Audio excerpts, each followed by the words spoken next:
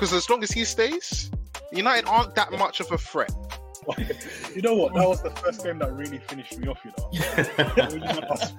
that was the first game. That was the game that finished me off. Anfield. I keep hearing this. Oh, it's Anfield.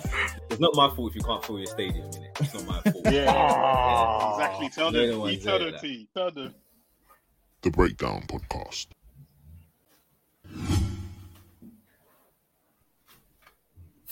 What's good, people? You're tuned into the Breakdown Podcast. This is episode 26. Before I say anything, before I even introduce who's on today, just want to say a big thank you to everyone that's listened so far. Also want to say, if you want to head to our YouTube, man. Just go onto YouTube, type in the Football Supplement, all one word, and you'll find various episodes of the Breakdown Podcast on there. So if you want to hit the subscribe button, obviously that will help us out. And also if you want to share it with somebody who you think might be interested, definitely share the podcast as well. But anyway, let me introduce who's on today. Jay's not here today. He'll be back next week. Got man like T though, in with a smile on his face. Always smiling, man. There's lots to smile about, bro. In particular, 1-0 against West Ham. You know, my boys keeping on the performance, the results. I'm proud of them. So, yeah, man, it's another one. And, yeah, obviously happy to join in with you boys this evening. So, yeah, man, let's go. Key. What are you saying, Kofi? Yeah, all good. Didn't catch a lot of the football this weekend. Busy weekend. And even now, like, I'm tired, but listen, we're here, we grind. Nice little 4-0 win as well from what I could see on the weekend. Reece James coming back. I'm upset I didn't put him in my fantasy league team. I should have done. Double game week, I flopped. But you know, listen, that's besides the point. Obviously, we've got better things to talk about today than my frailties in fan. So yeah. It's mad. Fantasy football, I can never keep up with it.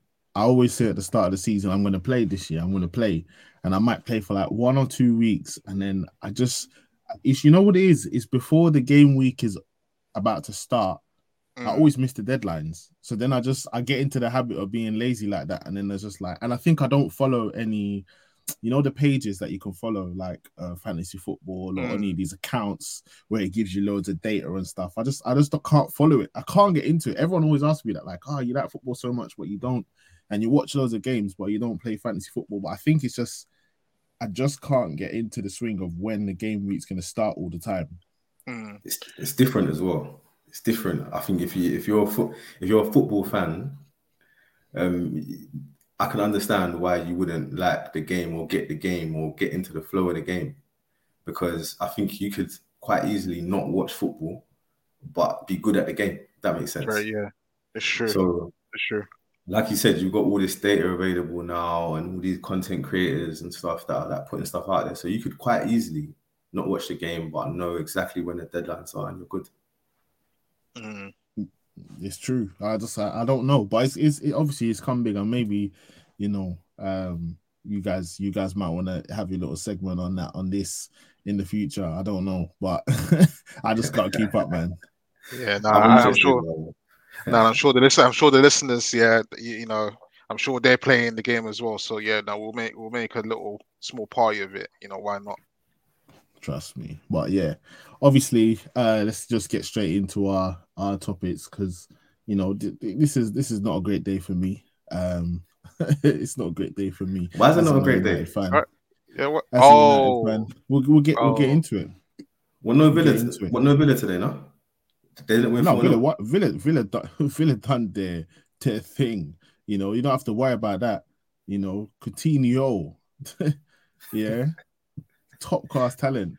I'm just saying, bro. You know, you seemed a bit down, and I thought, well, which one is it today? Is it Madrid? Is it Villa? Is it United? Is it City? Madrid did their thing, you know. Hey, Madrid scored for themselves. Listen, for anyone that's listening, yeah, just go and watch Camavinga's goal. Yeah, it's a thing of beauty.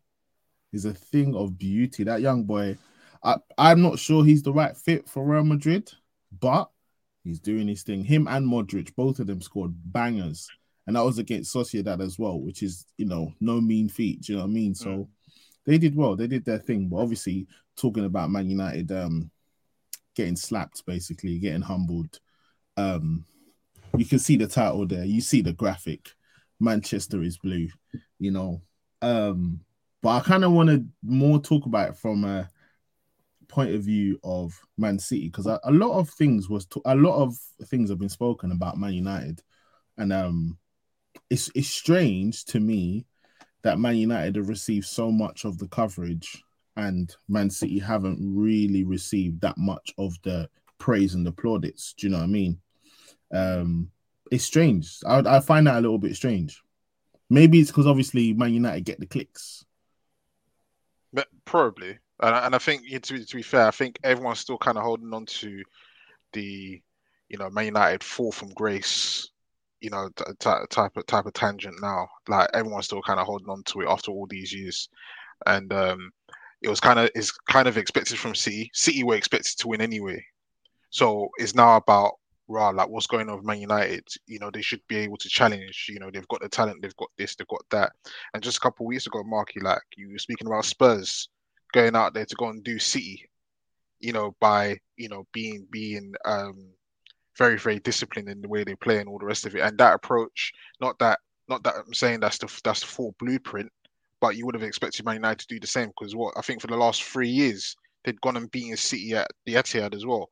So for that result to come yesterday the way that it came, that's where a lot of the animosity is now coming out, and all these rumors and all the rest of it. Obviously, we can't verify it, and I'm sure the people that are in the comments and that and saying what they're saying can't verify it either. But you know how football gossip goes. So yeah, but that's where it all predominantly comes from. But well done to City anyway. Yeah, it's strange to me. A game of two halves, really, for me. Definitely a game of two halves. Like, two halves. First half, you could see Manchester United trying to press, attempting to press. At one point, it would look like a 4-2-4 formation with just Scott, McTominay, and Fred in the middle, and then just the four attackers just there trying to go man for man, marking City, trying to turn over the ball and whatever. But you can't get away from the fact that Man City are a superior team. Just a superior team, superior outfit. They've got better players. I was looking at 1 to 11.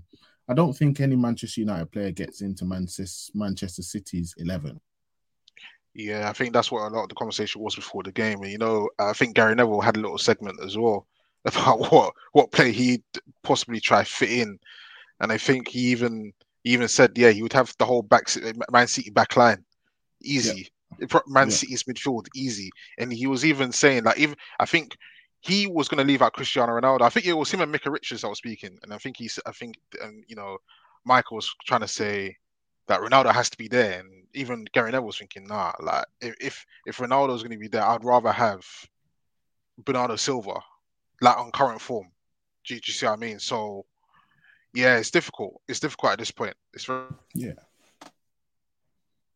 very, that's very the difficult thing.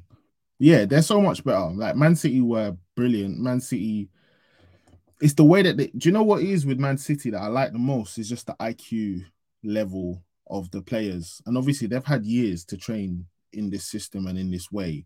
But like at the same time, you need players with the raw attributes.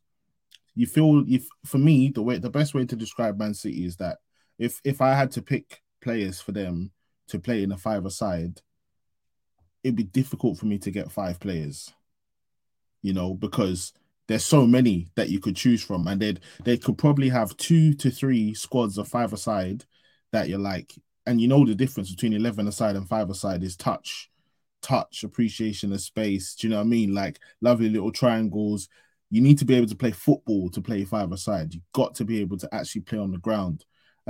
So for me, Man City have that in abundance. Whereas Manchester United, if you were to try and pick who would be in your 5-a-side team, I don't know how many players I would actually choose to be in a 5-a-side team. And the nature of the way that Manchester City approach football is pretty much from a 5-a-side point of view, just in the way that they pass and move. Some of the one-touch sequences, it's control. It's all about control. The ball's not just pinging about left, right, and centre. And I feel like Man United shocked them by in the first half by trying to press them, trying to turn over the ball, trying to be high up and not sit back. I think City were preparing for Manchester United to sit back. But of course, Man United didn't do that. And in the first half, of course, it took some adjustment time. But I don't know what Pep said at halftime. But as soon as they came out at halftime, it was like, okay, here's the football. Basically, they picked up from where they left off at Old Trafford. They just picked up from where they left off. You're on mute, Frank. You're on mute, bro. Oh, crazy! I didn't even know. But yeah, I was saying it was mad in that sense because, like you said, Mark, first half, Man United came out, very, very positively, and even going 1-0 down, they pulled it back.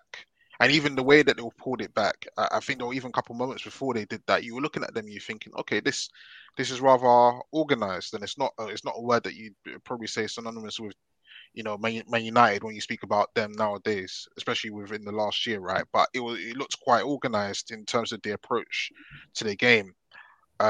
Second half, like you said, it was almost like a switch went off, and Pep just instructed these guys to say, "Let's listen, yo, we are better than these guys. Don't give them any time to breathe." And that's exactly what they did.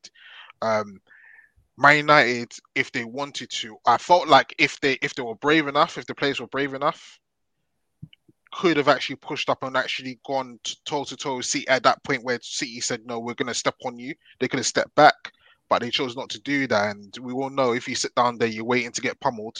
City, they're gonna smoke you. And yeah, I think at one point they said something like a stat was like possession stat was like 92%, 92% to Yeah. 8% for like 15 minutes, Yeah. 15 whole minutes. Yeah. I how do you even explain that? Yeah, it's it's a stark contrast in styles, the two teams, man. And you know what? I was thinking about the sides who have got a result against City more recently. So Spurs, Southampton, and the way that they've done it is pretty much hold that deep line and pick your moments. Basically, you choose when to attack very purposefully and with conviction. And I think United, they they tried to start with the high line, and it did look like they were trying to go toe to toe. And I thought, you know what? I'm not sure how wise that is. I think it's brave, but I don't know how wise that is because City will eventually pick you up because they are better, like we said, all across the pitch. And I think United, if you're going to do that, you needed to take your chances. And Sancho outside of the goal had a couple of opportunities where I thought, he looks confident. He looks like he might do something here. And I think there was also a couple of opportunities where they didn't play in Elanga. Elanga was making the run. And those opportunities got missed. And I thought, you know what? There's going to be a moment where City step on the gas. And when they do, if you can't control that or you can't ride that wave, it's good night. And that second half, it seemed like Pep was like, yeah, man, let's step on the gas. Before the game, he said, we know what we're coming up against. Like he was talking about the pace that United have on the counter, and he basically knew, okay, look, these are our vulnerabilities in terms of our line and how we play and how we squeeze the play.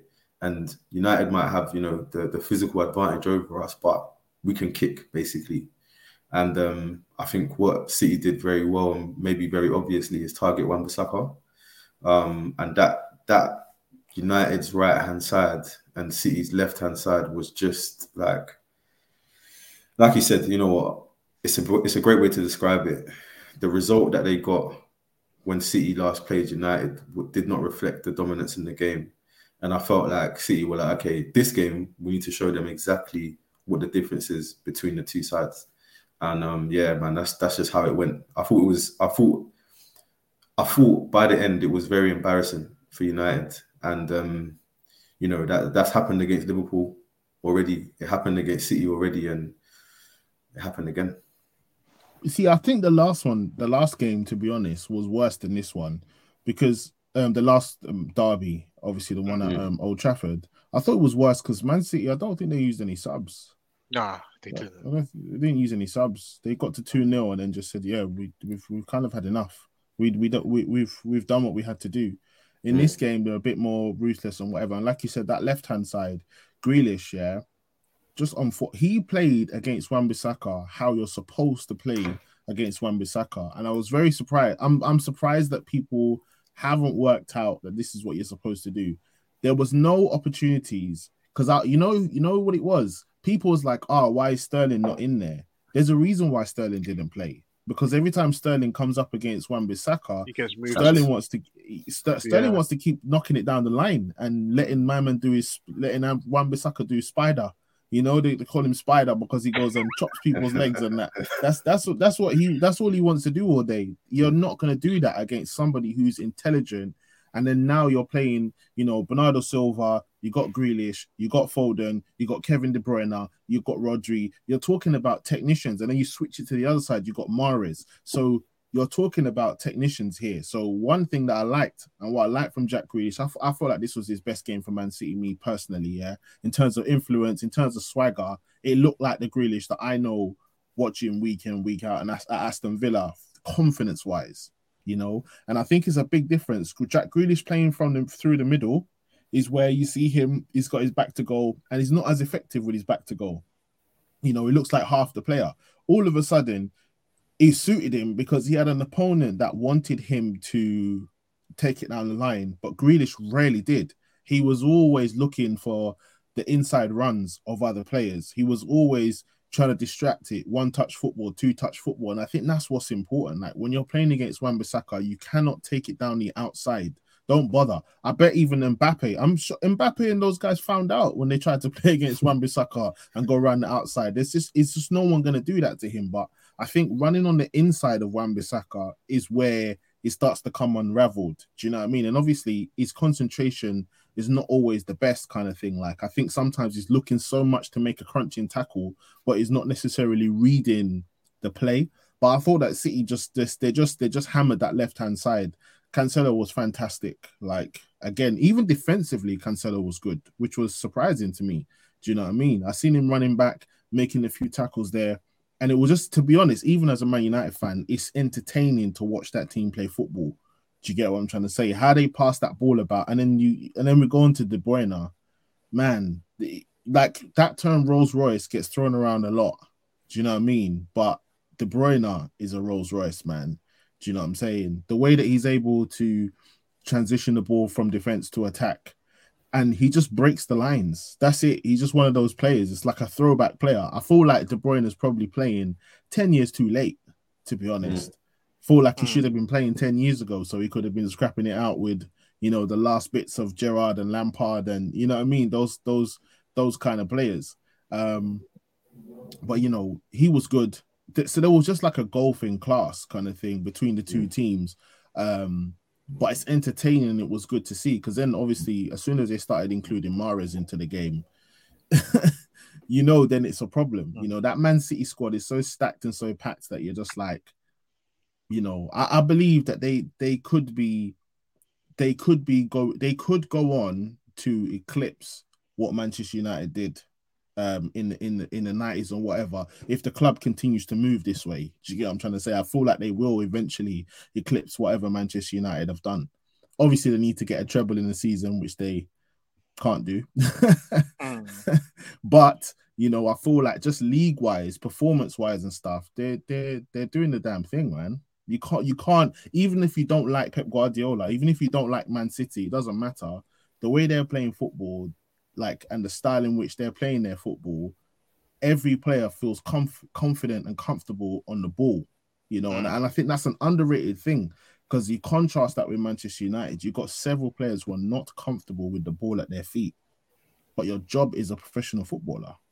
Yeah, and to be fair, even with what you just spoke about there, just being comfortable with the football, that's what us guys, we've grown up actually watching with the legends of the game that we love. Essentially, they all have that similar trait. So to see a full team have all of that and operate the way they do, it's a beautiful thing to watch.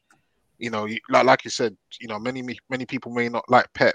They may goad him for the whole Champions League thing, him not being able to do a buy-in with the team that they had, coming off a Champions League win, and he didn't do it with them, or he's not done it with City yet with all the millions and that they've spent. But you see what they're doing on the pitch, and you have to appreciate what you watch. Like if you're a football lover, you still appreciate it still, And I'm gonna call it here. Like I'm really envious of that. I am genuinely envious of that. You know, even as a Chelsea fan, where you know my team, my club, obviously have gone on to win trophies, all the rest of it. And winning is good, but winning beautifully is better. Do you get what I'm saying? Like if you could have the luxury of doing that, of doing both, it's perfect. Do you know what's mad as well? David Moyes, yeah. I remember his first. I think it was either his first or his second derby. Man United, they got roasted by Man City, and after the game, Mm, David Moyes said something like, "Man City is the level that we're aspiring to be." And at the time, everyone was because yeah. the difference was Manchester United were champions at the time. They were Hmm. Premier League champions, obviously, but this is next year will be probably like 10 years later, and you probably it is what it is, and they've gone through manager after manager after manager, and the contrast couldn't be more between the way that Manchester City have gone about their business, both in spending and in managers. Because I think they've roughly spent around the same. Manchester United, Manchester Yeah. City probably spent around the same amount, One point and two five mil. it's not even necessarily that Man City have got all of their signings right, because they've also signed a load of rubbish as well. They've signed rubbish and they've had to ship that rubbish out, and that's the difference. They signed rubbish and shipped them out straight away. You know what I mean? But Man United have obviously signed some absolute gutter, business. They've done some horrible business and stuff. But Man City's business has been all good, all decent. And even when it doesn't look like, oh, who's this player? Who's that player? This player is shaky, that player is shaky. For whatever reason, Pep just seems to take the player out, they have a little rest and then they come back refreshed. Do you know what I mean? You look at how Bernardo Silva's performing, just the unsung hero. Who knew he was this killer CM? Do you know what I'm trying to say? Like, he was playing out wide before, but obviously now he's playing in the center of the midfield and he's just carrying the water effectively. You know what I'm saying? So it's just there's a big contrast, and the way that Man City's being run, the way that they're moving, to be honest, I can see them going on to dominate even more Premier League titles and more. Definitely domestically, I can see them winning for a very long time, because I even look at the average age of their players and stuff like that, and you're thinking, well, they're already forward thinking in terms of who they're signing, how they're playing. They've got young players coming through.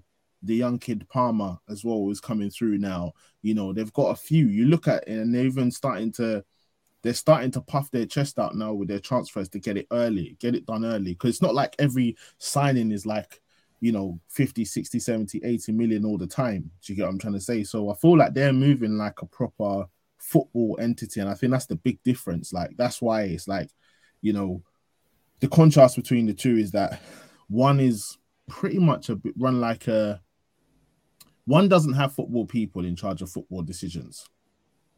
They had it, Man United, they had it, but then with Ferguson that left. And one has gone from sort of mediocrity or just a bit of a choppy, changey sort of style, to now all of a sudden they've got consistency, they've got their manager, and they're doing their thing. So for me personally, as a Man United fan, just speaking as a Man United fan, it wasn't a surprise. It wasn't a surprise getting slapped like that by Man City. I thought it would be worse, to be honest. I thought it would be worse. I thought it could have been worse. I thought after they scored after 5 minutes, I thought, yeah, this banging trouble. You know what I mean? Even when Sancho equalized, again, it's a moment of brilliance, right? That's the difference. Manchester United is moments of brilliance versus sustained control. But I was saying to my friend, with Manchester United now, and from their point of view, they don't have a midfield. So it's hard to establish control, because I don't even think the attackers are that bad. The ones that started yesterday, I don't think it's that bad. But if you don't have a midfield, you can't have control. That's just a fact of it. And then now you're playing pinball. And you're playing pinball when Man City have Cancelo who's fast. They've got Walker who's fast. John Stones is not slow, So it's like all of a sudden you're trying to play pinball and whatever, but they haven't got a midfield. If you look at the players who's going out from Manchester United in the summer, there's a lot of players there that need to go. Pogba needs to go. Lingard obviously needs to go. There's just so many players. Cavani, Ronaldo, Ronaldo not playing. Apparently he's got injured, but then, people knew stuff that we didn't know. It's a dubious injury, So it's just one of those ones where for Manchester United, it's all changed, but it wasn't a shocker for me. It wasn't really a shocker to see Manchester United perform like that because you know it's going to be Fred and Scott McTominay in the midfield. So it's like I don't know what more you can expect from them. And to be fair, I don't even want to be harsh or horrible to them anymore. Like I've stopped even getting onto certain, you know what I mean, players and that because like Scott McTominay doing an interview after the game and stuff like that, like it's cool though because really and truly, what more can he do? Do you get what I'm saying? Like, he could train as hard as he wants next week. What could he do differently? When they play against Spurs, yeah, what can he do differently? Like Fred could run until literally his heart's content, yeah. What is he going to do differently? Him, there's a few others as well. Like Wan-Bissaka, are you going to teach him to control a football in this week of training? Like, do you get what I'm trying to say? It's just not going to happen. So there's a certain things where you're like, it's for the club anyway. It's like get through to the summer and see what happens from there kind of thing. But they've been saying that for a number of years. So it's just one of those ones where you have to say the tide has fully turned in Manchester. It's not a little bit turned. Obviously, City have to go and win a Champions League, but they could do that this year. You never know. Feasible. Yeah, I agree with you, man. I think, you know, even here we started off speaking about United and their issues and stuff. And, you know, when things are just seemingly being ignored, issues are being ignored, you know, what more is there to say? You know what I mean? It sounds like there's what's his name? Is it Merlo? Is it Merlo? I've forgotten. There's like that a guy Murto, the John Murto, I think his name is something. I see him speaking about the future and United being a place of excellence and re-establishing that. And you know what? I think you're right. You know, it couldn't be United and City couldn't be more like chalk and cheese. You know, in terms of their approaches, City have got a unified approach. And to your point, Pep after the game was actually asked a question on the impact of, you know, a successful manager who has a long reign at that club, obviously alluding to Ferguson. And he was like, yeah, you know, the thing with City is that City have seen that, basically. They've seen that example. They've seen what's happened with United. So we know what we're going to do, kind of thing. We know we've got a succession plan. And I think the scary thing about City is that we forget that they waited for Pep for a long time. And before Pep arrived, they had put all the pieces in place. You know, they had Soriano, they had Chiki put into place. And these kind of guys are the ones that really work well with Pep. And so what's to say that they wouldn't do that, you know, moving forward again? So yeah, man, City, it's a unified approach. They know what they're doing, and United don't. So let's see what happens, man. Let's see what happens in the summer. Because if they're not careful, Newcastle will literally take their spot. That's just a fact. It's just a fact. Well, but one thing I'll say though, and I think this is just pure evidence as well.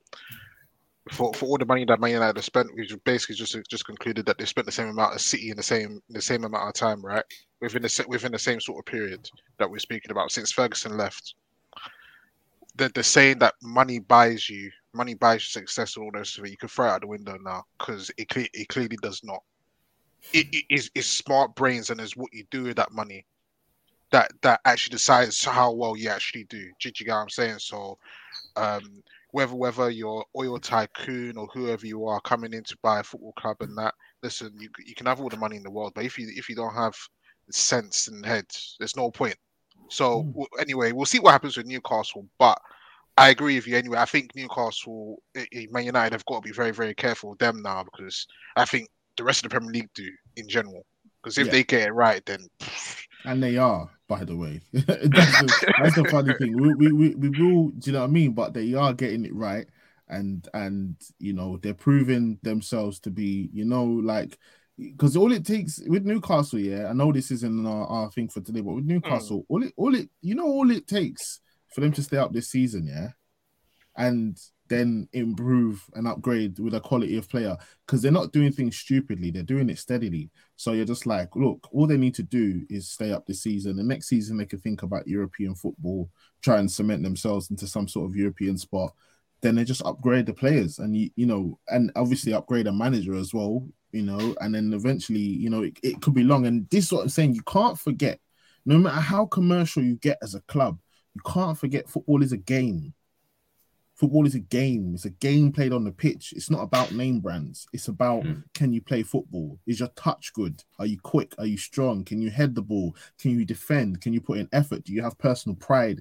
It's about the dressing room, and we can forget this in this era of like we're saying, fantasy football and stats and this and that. We can forget that it's about grit, determination, hard work, and quality, like real quality. Passing the ball 5 yards to your teammate is as important as your new pot noodle deal. Do you know what I'm trying to say? Like, it's more important to pass the ball to your teammates. You have to be able to do that. So this is where teams will start to get it wrong or whatever, take their eye off the ball, and it is what it is. But talking about that sort of stuff, obviously, we might as well go on to talk about Spurs. It's they're out of the FA Cup, bit of indifferent results, and obviously we were talking about it offline. Do you think Spurs are unmanageable? Maybe whilst Levy's there. It seems like Levy, there's a number of issues there. It's even difficult of where to start. I think the big issue started to come under Poch, and recognizing that the team needed some refreshing, they needed to be supported. If you like, when you think about the Spurs at their pinnacle, and that was the Champions League, right? Played the Champions League final against Liverpool, and everybody thought, they've got opportunity here to really become something. You could even argue, I don't know, maybe you could say maybe the height was their supposed challenge, for the league with Leicester. But for me, when I think about Spurs and what they've been doing, I think about the Champions League final, the run, the age of the side, the maturity and these kind of things. And I think the side had come to a crossroad. And I think, it was clear that Poch needed to be supported and backed, because it's almost like a similar thing I saw with Liverpool. Before Liverpool got to the final and played Real Madrid, and they were just beating well, kind of thing. But they came back and they made some investments, brought in Fabinho and these kind of guys, and they came back. And I thought, like, that's a manager who's backed, who's been supported, who there's a clear strategy there. And Poch and Levy and Spurs just went the other way. And I think from there it's just been a scattergun approach. Levy seems to be thinking about some star-stud names in terms of coaches, coming in, the likes of Mourinho and Conte and these kind of things. And I think what's happened there is that they've moved away from the Spurs approach under Poch that got them to where they were, essentially. Signings like Dele Alli, bringing through Harry Kane, Winks, Skip, these kind of guys, even before making really smart signings, Vertonghen, Alderweireld. These kind of signings, you don't really see them anymore. You forgot your guy, man. You forgot to mention your guy, man. Midfield. Ndombele. No, forget Oh, him. Dembele, man. The real Dembele. Yeah. Musa. Yeah, of course, bro. That was a big bro. Them not replacing Musa Dembele is the single biggest mistake ever. And Wanyama. The two of them together. That combo was rude. I can't even lie to you. That was a proper spine, bro. It's painful, bro. It's painful to think about, because Musa Dembele may be, for me personally, one of the most gifted midfielders I've seen. Just, where to start? The boy, you can't get the ball for him. So gifted and talented. And them not replacing him on the pitch, I think, was a big mistake. But I think the real issues is off the pitch, innit? Because that's the root of it all. I think Levy is too involved. And I think you can blame all the managers, you can blame the players, but at the end of the day, you have to look at the common denominator. And Levy's been there for a long time. He's I'm not sure which direction they're going, and I'm not sure how they identify themselves.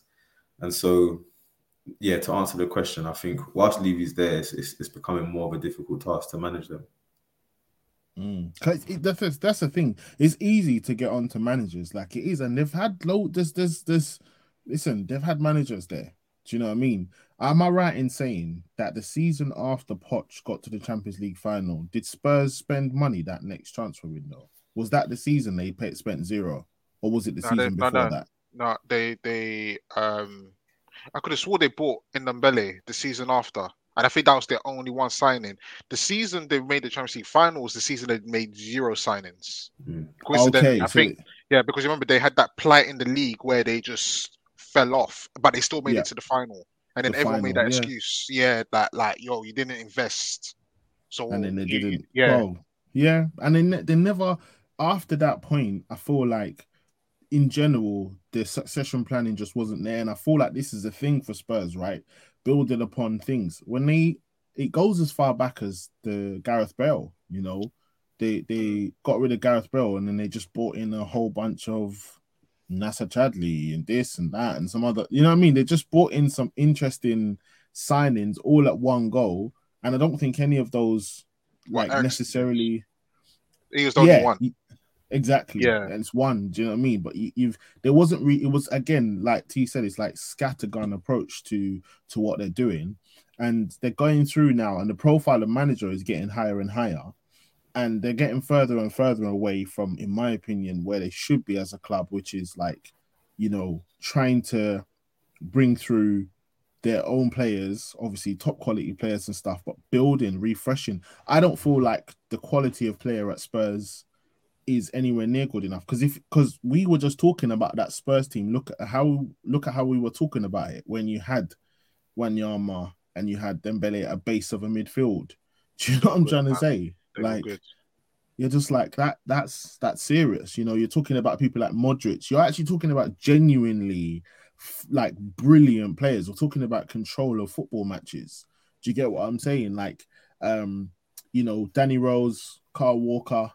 Do you get what I'm trying to say? We're going back now, but even Trippier, like letting Trippier, like that decision now looks horrible.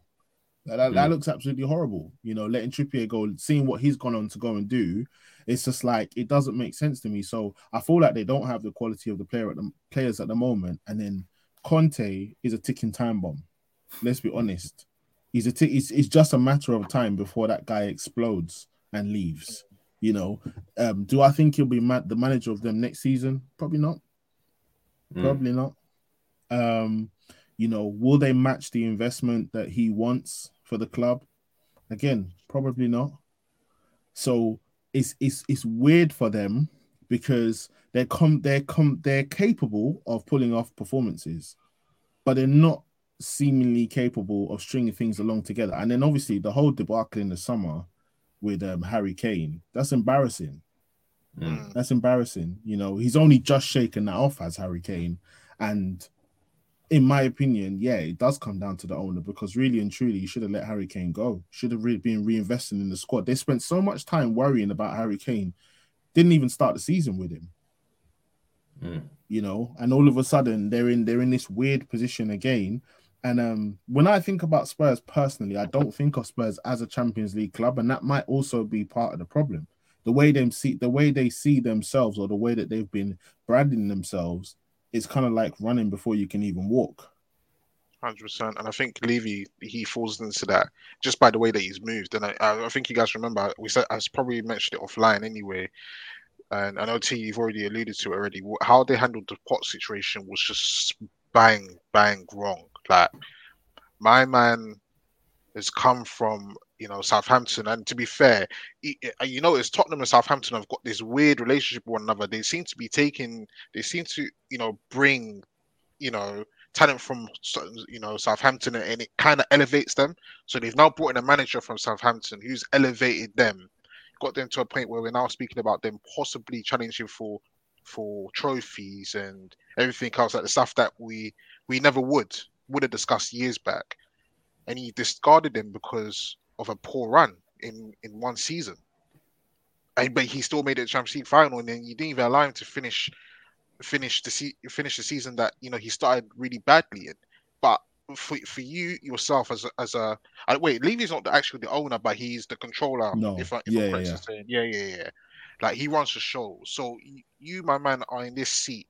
You can see what's going on, but you're not saying, you know what, you've got us here. I'm still gonna back you. Whatever it is you need for next year, we'll start again. He just said, nope, scrap that. Let's bring in Jose Mourinho. Jose Mourinho, who is militant in his way of thinking already, who comes out and says things like the 20-year-olds of nowadays or 23-year-olds of nowadays are not men, they're boys. They're not like the ones that I had from 20 years ago. Do you get what I'm trying to say? You bring in a man like that, and it's chaos. It's just utter chaos. And you just look at the position that Spurs are in right now. It's just such a shame. I know I'm a Chelsea fan, but I quietly looked at Spurs about maybe 8 years ago. And I actually said, you know what? Watching them in Europa League, they were building something. And then when they finally got to a point where they were now somebody, in discussions, they've quickly fallen out of it. Now they're nobodies. And top six. Because you have to think Harry Kane will definitely leave this summer. He will try and leave. You think He will you think probably. so? Well, he'll try and leave again, of course. Like there's because I think doesn't it go down to now 2 years left on? I think he have 3 years left on his deal last year, and he's got 2 years No. this I summer, think I believe. I think he's going into his final year this summer. So I Oh, think he's going into his final year. I think that's just why he was trying to yeah, push last summer. But yeah. So yeah. yeah, So what but you the think only he'll reason why give I'm them one asking, more year? it'll be one of those like Mbappe type situations. It will be like, I will stay for the year if you don't want to sell me, but I'm gonna duck afterwards. Mm. And the reason why I'm saying that is because it seems as though he's taken a liking to what Conte is trying to install within the squad now, in terms of that winning mentality. And this is what the rumors are. Again, got nothing to really verify this because he hasn't come out in the plain open space to say it. But that's what seems to be happening in the But background. what if So Conte goes though? What if Conte yeah, leaves? if Conte leaves, then that's it. It's a wrap. Kane will get up and go. I think that for the here and now, I think that's what's actually keeping him there. Because I personally think that if Conte not come when he did, I think Kane would have actually left in January. I think it was that deep. I think he would have actually Mm, had to leave in January. mm. And you look at the profile of player who they got as well. Eric Dyer, Deli Ali. I mean, it was just comical. The clip of those two arguing at halftime, in the Amazon documentary on Spurs, they're arguing. Deli Ali's complaining, and Dyer's like, put a name on it, say who you're talking to, whatever. And then he's like, no, I just meant generally, and it was just like they were all just annoyed. Then and I'm sure that's normal in dressing rooms and whatever else, but it just definitely felt like with Spurs, it's too easy for people to say the mentality is weak, Spursy, it's only Spurs, that kind of thing. Mm. It's strange. They just don't have a spine at the moment as well, because Lloris will give you a mistake. He will give you a chance. He's got a mistake in him. Lloris has got a mistake in him. You look at their defense, Davinson Sanchez, I don't know what happened to him. I really don't know what happened to him. I had high It's hopes, his man. I fault. remember when the first time I saw him, I thought he was really good. And then, again, mistakes in there. Eric Dyer, not good enough. Danny Rose basically fell off a cliff, and just, I don't know what happened. Maybe there was issues off the field. It just wasn't the same. Carl Walker-Peters is at Southampton now, right? They bought, Emerson? Is it Emerson Royale right back? Mm. Could I just say he's whack, by the way. He's appalling. He's an appalling footballer. Like, it's just, and so you're looking at them, they haven't got a spine, and they're going to probably be without the centre forward. They need to invest. They haven't got the quality of player, in my opinion, to mount any proper challenge for the top four. They can pull off results, but again, it's basically Son and Kane, and then there's everyone else, and the gulf and the gap between everyone else is huge, absolutely huge. You got players who have been there for a while. People like Winks, who's been there for a while, it's not really kicked on. Winks might be better playing at a bit of a lower level, to be completely honest. Like him as a player himself, he might be better playing at a lower level, at a more footballing side. I can see Winks playing for like a Brighton or whatever, and being, do you know what I mean? And his game going to another level. So they just haven't got the quality of the player, and they haven't got the depth of squad to be able to do this. And I'm saying we're talking top managers. Like we're not talking about foolish people. We're talking about Pochettino. We're talking about Jose Mourinho. Now we're talking about Antonio Conte. We've got Antonio Conte questioning himself. Conte is questioning himself. So that's why the question is, are they unmanageable? Because I'm just like, could you stick Pep Guardiola in there? Would it make a difference? If you put Pep in there, would it make a difference? With that squad, what would change? What, Bergwijn or who would like? Yeah, No, I think I don't even know. I couldn't even yeah, tell you. Spurs definitely needed some fresh investment. They need a turnover roster player for sure. I think to be fair to them, a couple of signings they've made recently look better. I think Kulusevski looks very interesting. Very good player. It's a good player. I think Romero looks a good player as well. You know, obviously he's going to need time to settle, but you know they really need somebody in the middle. And what I think about now is their model and how I guess the likes of. So you got a bit of a split in the league, right? You got your United, Chelsea, and City who kind of can spend what they want essentially, and then you got your clubs who are a bit more reliant on sustainability, I guess, and you know from sales essentially. In that if you think about the likes of Liverpool, Arsenal, Spurs, and if Spurs don't sell Kane, I wonder where the investment comes from, because obviously they've had a big commitment coming in with the stadium. And you're a little bit, your hands are tied a little bit. You've already made quite big investments, outlays on Romero and Ndombele. I don't know how they're going to make that back. Obviously these are more kind of financial things, but I'm just thinking in terms of the next step for that squad, you need somebody of quality in the middle. And don't get me wrong, Bentancur for me is excellent player. I don't know if he's going to adapt to the Premier League. That's what I was going to say. Yeah. That's what I was going to say with him. He looks like he's a man who loves a structured team. Does better in a structured team, structured side. You know your role. You know the classically trained central midfielder. Yeah. I just don't think Spurs is that.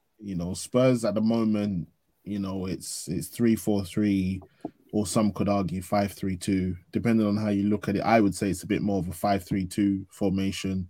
Those wing backs are really tucked in. They're really, really tucked in. You got the three in midfield, and they just say to Son and Kane, mate, Kane, you drop in, Son, you spin. That's what we're doing.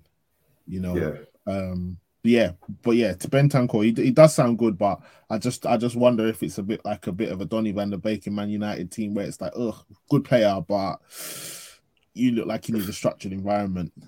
The fit. It's going to be interesting. Spurs are playing tonight, aren't they, against Everton? Yeah. That's going to be a very interesting one to see. Yeah, but it's just tough. It's tough. Obviously, it's tough to see them going on like that, but I'd love to see what their plans are for the summer, what their plans are for the rest of the season. Should they get Europa League football, would that be good enough for Conte to, stay in the job and whatever? Is he likely to walk away?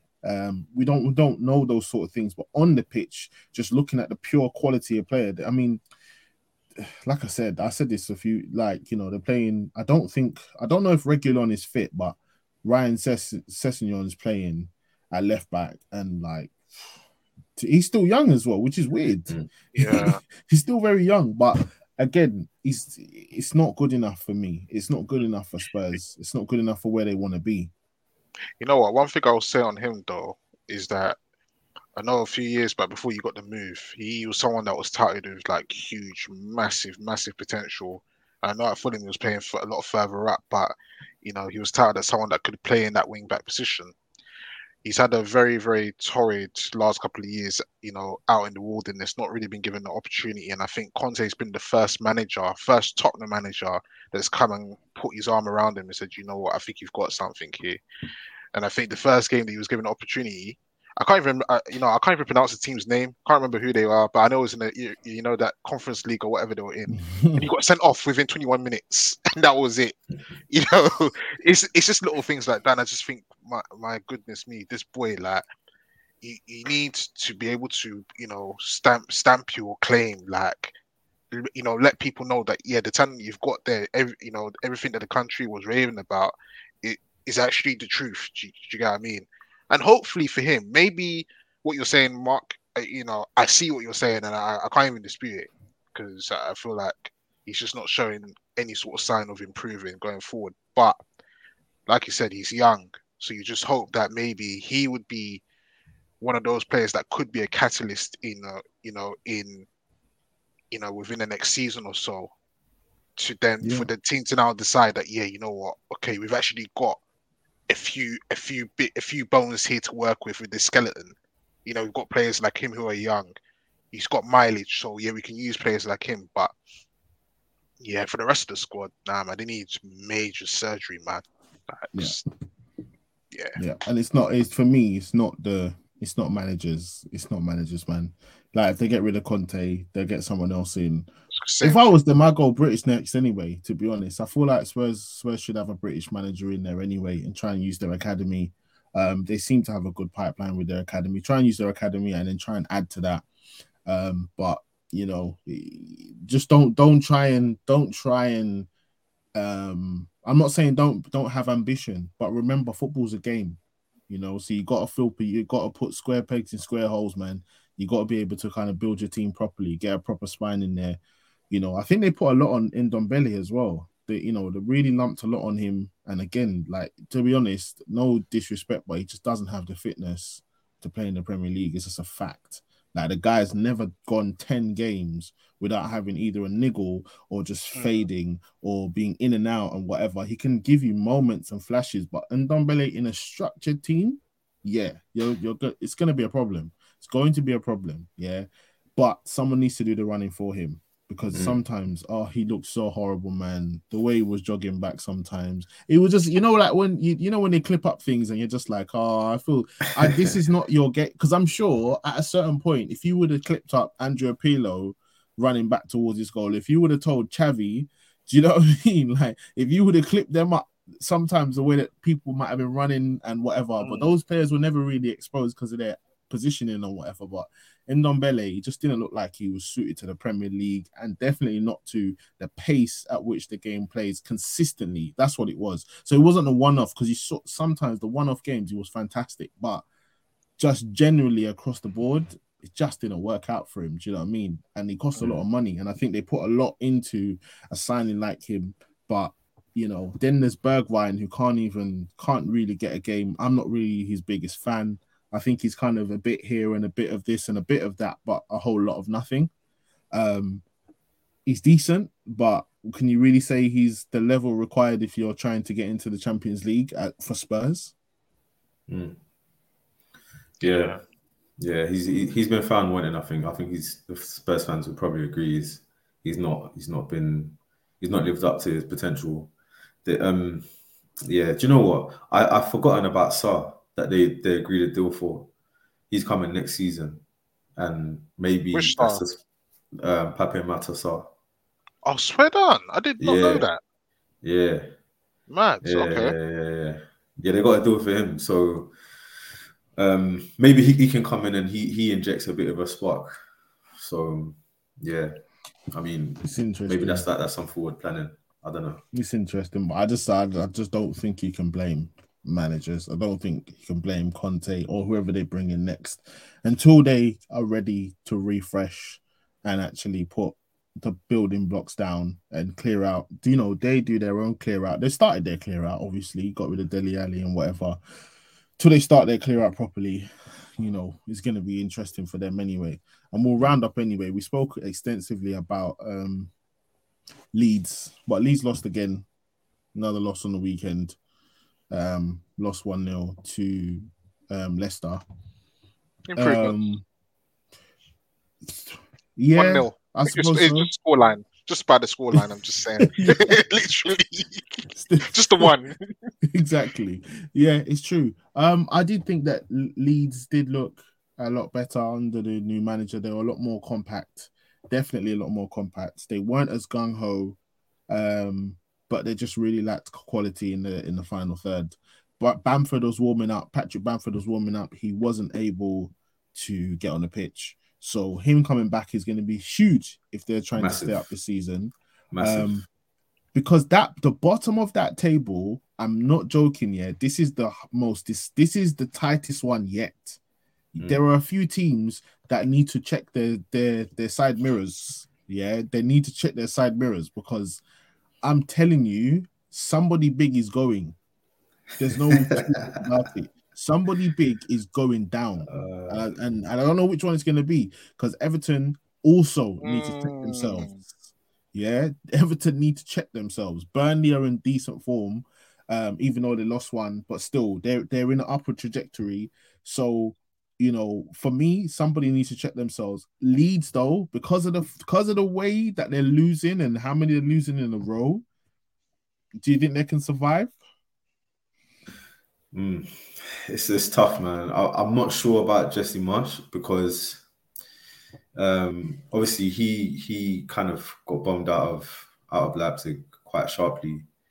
And don't get me wrong, he's like a new age manager. He's one of the new age managers that I see. And I don't know if you guys remember, but there was a Liverpool played Salzburg a few years ago, Yeah, and yeah. they had that whole speech that he gave, rousing speech, and they recorded it and they put it out. And to be fair, like he gives a lot of talks and these kind of things, kind of off the pitch.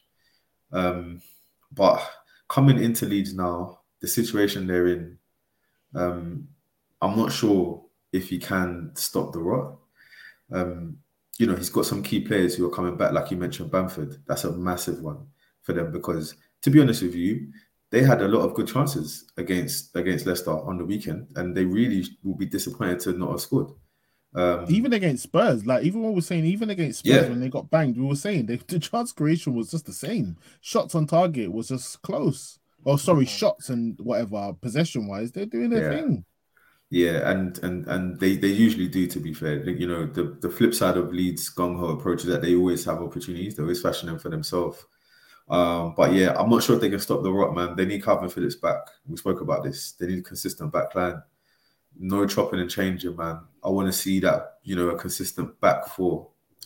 And yeah, I'm just not sure, Jesse much. He talked about needing to see a good performance. And maybe he thought that the Leicester game was a stretch too far in terms of getting a result.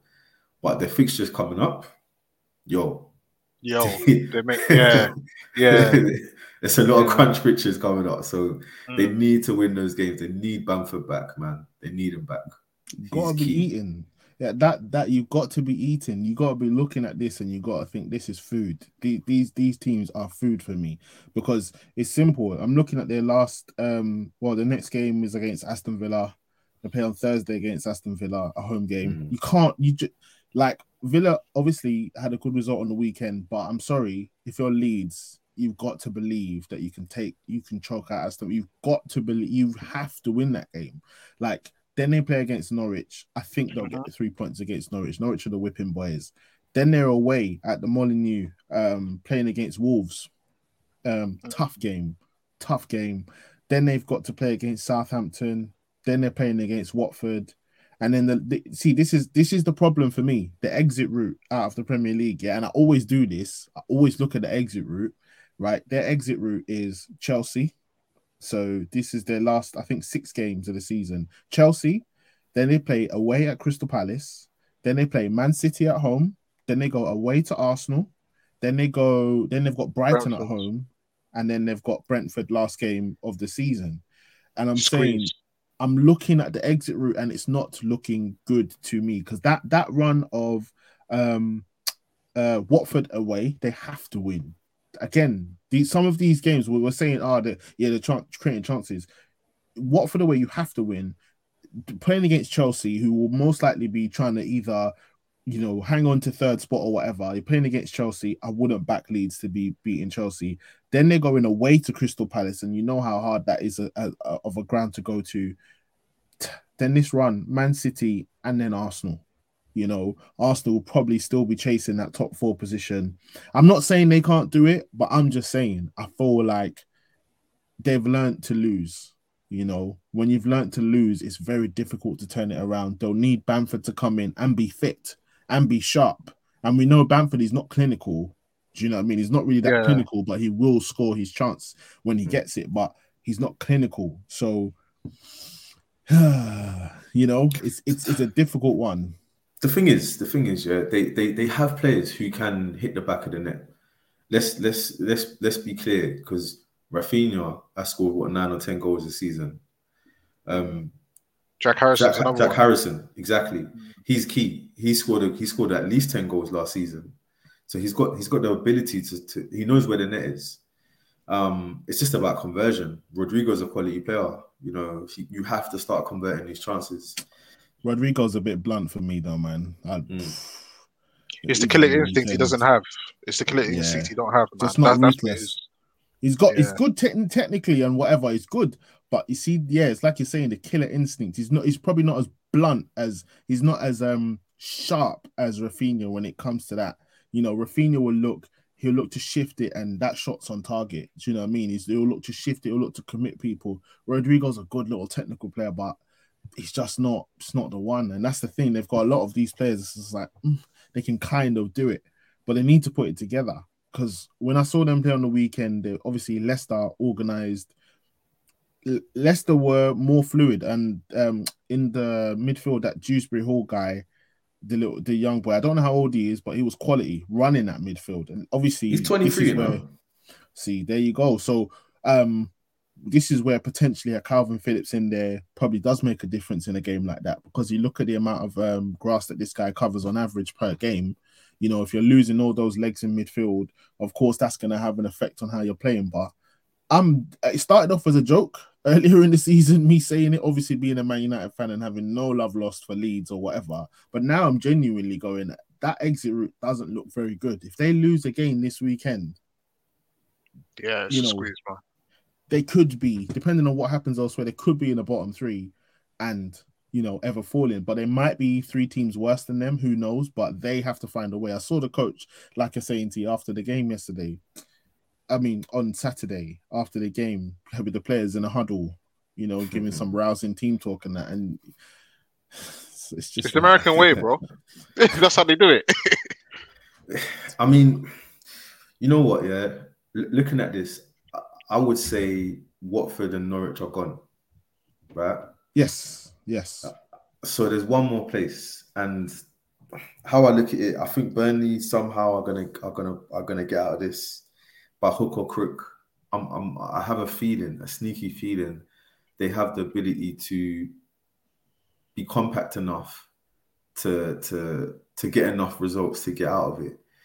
Now, Everton and Leeds and Brentford, by the way, that was a massive win for Brentford. Massive, bro. Massive win. Because those guys were they were falling freely. And above that, I think everybody's okay. I think Newcastle have got enough momentum now. They're 4 wins out of the gone. last 5. Yeah. They've got enough momentum. Below that, anyone can get it, man. This is what I'm saying. Because that we're looking now, it's Everton. It's pretty much Everton, Brentford, Burnley, Leeds. One of them is out of here. 100%. One of them is out of here. And I wouldn't say it's going to be Everton, personally. I don't think it's going to be Everton. They got games in hand over everybody. Yeah. I don't think it's going to be Everton. So then you're probably looking at Brentford, Burnley, Leeds. No, you know what? I'm going to say, I think Burnley are gone, Think Burnley's gone. I think this might be that season where they've cut it too fine, because it's their lack of wins, bro. They've only won 3 games all season, and okay, and even I think one of those wins came against Brighton just the other week. So just to think, they only got their third win the other week. So Well, they've they've just been started rolling. playing though. They've just Yeah, started that's playing well true. because even on the weekend they held off for a long They time did. before the No, they floodgates did. They opened. did. I watched like extended highlights of the game because I missed the majority of it, but I saw that they caused Chelsea problems. But I don't know. Like I've just got this feeling that it's just. I don't feel like they should get relegated, but I've got a feeling it will just be one of those surprises. It will be like the whole West Ham thing from like 20 years ago. You remember when they were like too good to go down, and then they went down with like more than 40 points. Not saying that that's going to happen this year, but it had that sort of feeling. Like it's weird. Yeah, it's definitely a tough one. Boy, we have to report more on Leeds, of course. You know, Bielsa not around no more. This Marsh, you know, I can't say I'm enjoying it. You know what I'm saying, but I'm enjoying it. This guy, no remorse. Oh man, no, Leeds and Man United. There's no love lost. Do you know what I Mm, mean? There's definitely no love lost. And to not play that fixture next year would be absolutely fantastic. To be honest, it would be brilliant. But no, I think Leeds they can pull it out, but they're just going to need some monstrous performances and which they're capable of doing. Like you say, they create chances. They're going to need to put their chances away, and you know, if they are to stay up, it will be a massive achievement for me anyway. Personally, looking at them, solid 2 seasons now in the Premier League. You know, that will set them up kind of thing. They can kind of puff their chest out a little bit, make a couple of signings because we don't know how much funds there are available anyway. Because Bielsa was probably going to go anyway in the summer, mm. so you don't know how much money they have for signings. But I don't think it necessarily has to be like loads of money. They've got a system or they've got a way of that they like to play the ball on the floor and whatever. I don't think they should depart from that way. They should continue to play that way. But just mixing it up with defensively, they can't do this man for man all over the pitch. I'm sure they won't do that anymore. They've got to be more compact, 2 banks of 4 as they were on the weekend, and just kind of take it from there. If they're to stay up though, you know, Leeds could build, man. That could be, you know, another club that somebody wants to try and invest in. You know what I mean? It's an attractive proposition. Massive club. Well, yeah. Leeds are a big club, bro. Let's not. You said listen. massive. You said massive. They're a big club. They're a big club. Yeah. I'm not hearing anything else. I know the bias is there. Leeds are a big club, bro. No, but you said massive, so I was just like massive. Okay, big. Yeah. You know, Okay, but no, cool. of course they've had some good sides over the years and whatever, and obviously, the neutral definitely doesn't want to see them. We'd rather see Burnley go than them, but I suppose we'll see, man. It's all to play for, you know what I'm saying? Yeah, for sure. Yeah, boys. Anyway, we'll leave it there for this week. That was episode 26 of the Breakdown Podcast. We'll be back next week. We're live on YouTube. Don't forget, subscribe, man. Subscribe to the YouTube channel. Give us a like as well on the video, and we'll catch you next week.